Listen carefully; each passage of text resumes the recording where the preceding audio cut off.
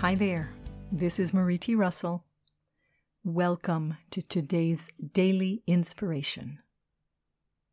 The focus for today is, what am I deeply grateful for? We have so many things to be grateful for. Yet perhaps the one thing that is the greatest is that every day we get a chance to start over.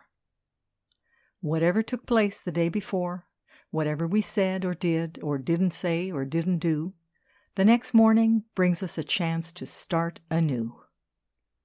A bit like Bill Murray in the movie Groundhog Day, who gets to repeat the same day over and over again until he learns the power of love. So while for us the next day may not be exactly the same as the previous day, it still has probably the same location and the same cast of characters. So, if at first we didn't succeed, we can wipe the slate clean and try again.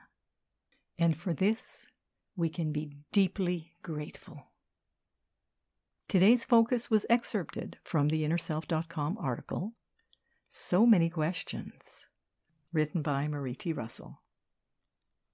This is Marie T. Russell, publisher of Inner Self, wishing you a day of being grateful for the new day, today and every day. Join me again tomorrow for the daily inspiration and focus of the day. Today, we ask and answer the question, what am I deeply grateful for? Wishing you a wonderful day.